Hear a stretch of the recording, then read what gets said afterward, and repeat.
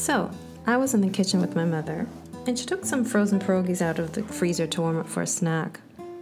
Because I'm lactose intolerant, I asked if it had any cheese. She read the ingredients, and it said feta. I asked, is it feta made from goat or cow's milk? She said, and asked, isn't feta goat and sheep? I said, not necessarily. It can be goat or sheep or cow. Her facial expression didn't look like she was convinced with my answer.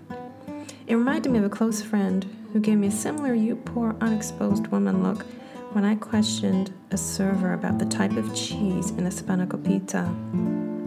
She leaned over and ever so delicately, so as not to embarrass, and advised me that feta is actually made from goat and sheep milk, not cow. I responded, actually, some feta cheeses are made from cow's milk. She left it alone and decided she would leave me in my ignorance. Is she right? Or am I right? Am I the disruptor in their world? Welcome to She Knows Stuff, a podcast about the backstories or the little unknowns about random things. I'm your host, Lisa Chin Quee. This week's episode is on Greek Feta cheese. Is it still made from goat or sheep's milk? Or is cow's milk feta masquerading as authentic Greek Feta cheese? The fact is, you can't assume feta cheese is made of goat and sheep's milk anymore. Originally, it was made from sheep and goat's milk.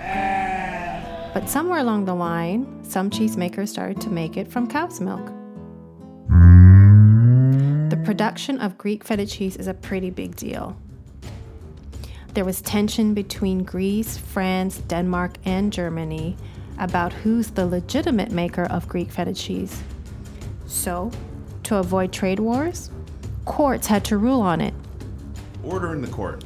It would seem obvious that Greece would be the obvious choice, but these other countries have also made similar types of cheeses. But it was ruled. To be considered authentic feta from Greece and to carry the coveted label Greek Feta, it has to be produced in the designated regions of Greece that have been granted the protected designation of origin status. They include Thrace, the island of Lesbos, Macedonia, mainland Greece, the Peloponnese, Thessaly, and Epirus.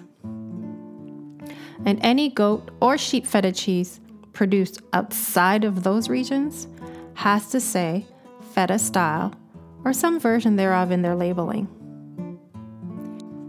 In Canada, in 2013, cheesemakers had to start using the cheese style label. Cow's milk, goat's milk, sheep's milk. You're probably thinking, cheese is cheese, why so picky? Cow's milk feta, it's perfectly fine for most, but for those of us who are lactose intolerant, it's not.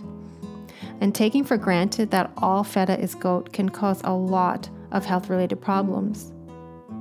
The reason I and so many others are able to digest the goat cheese easier than the cow cheese are the casein proteins, A1 and A2.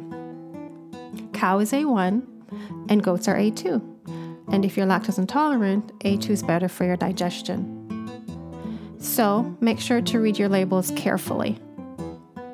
And there you go.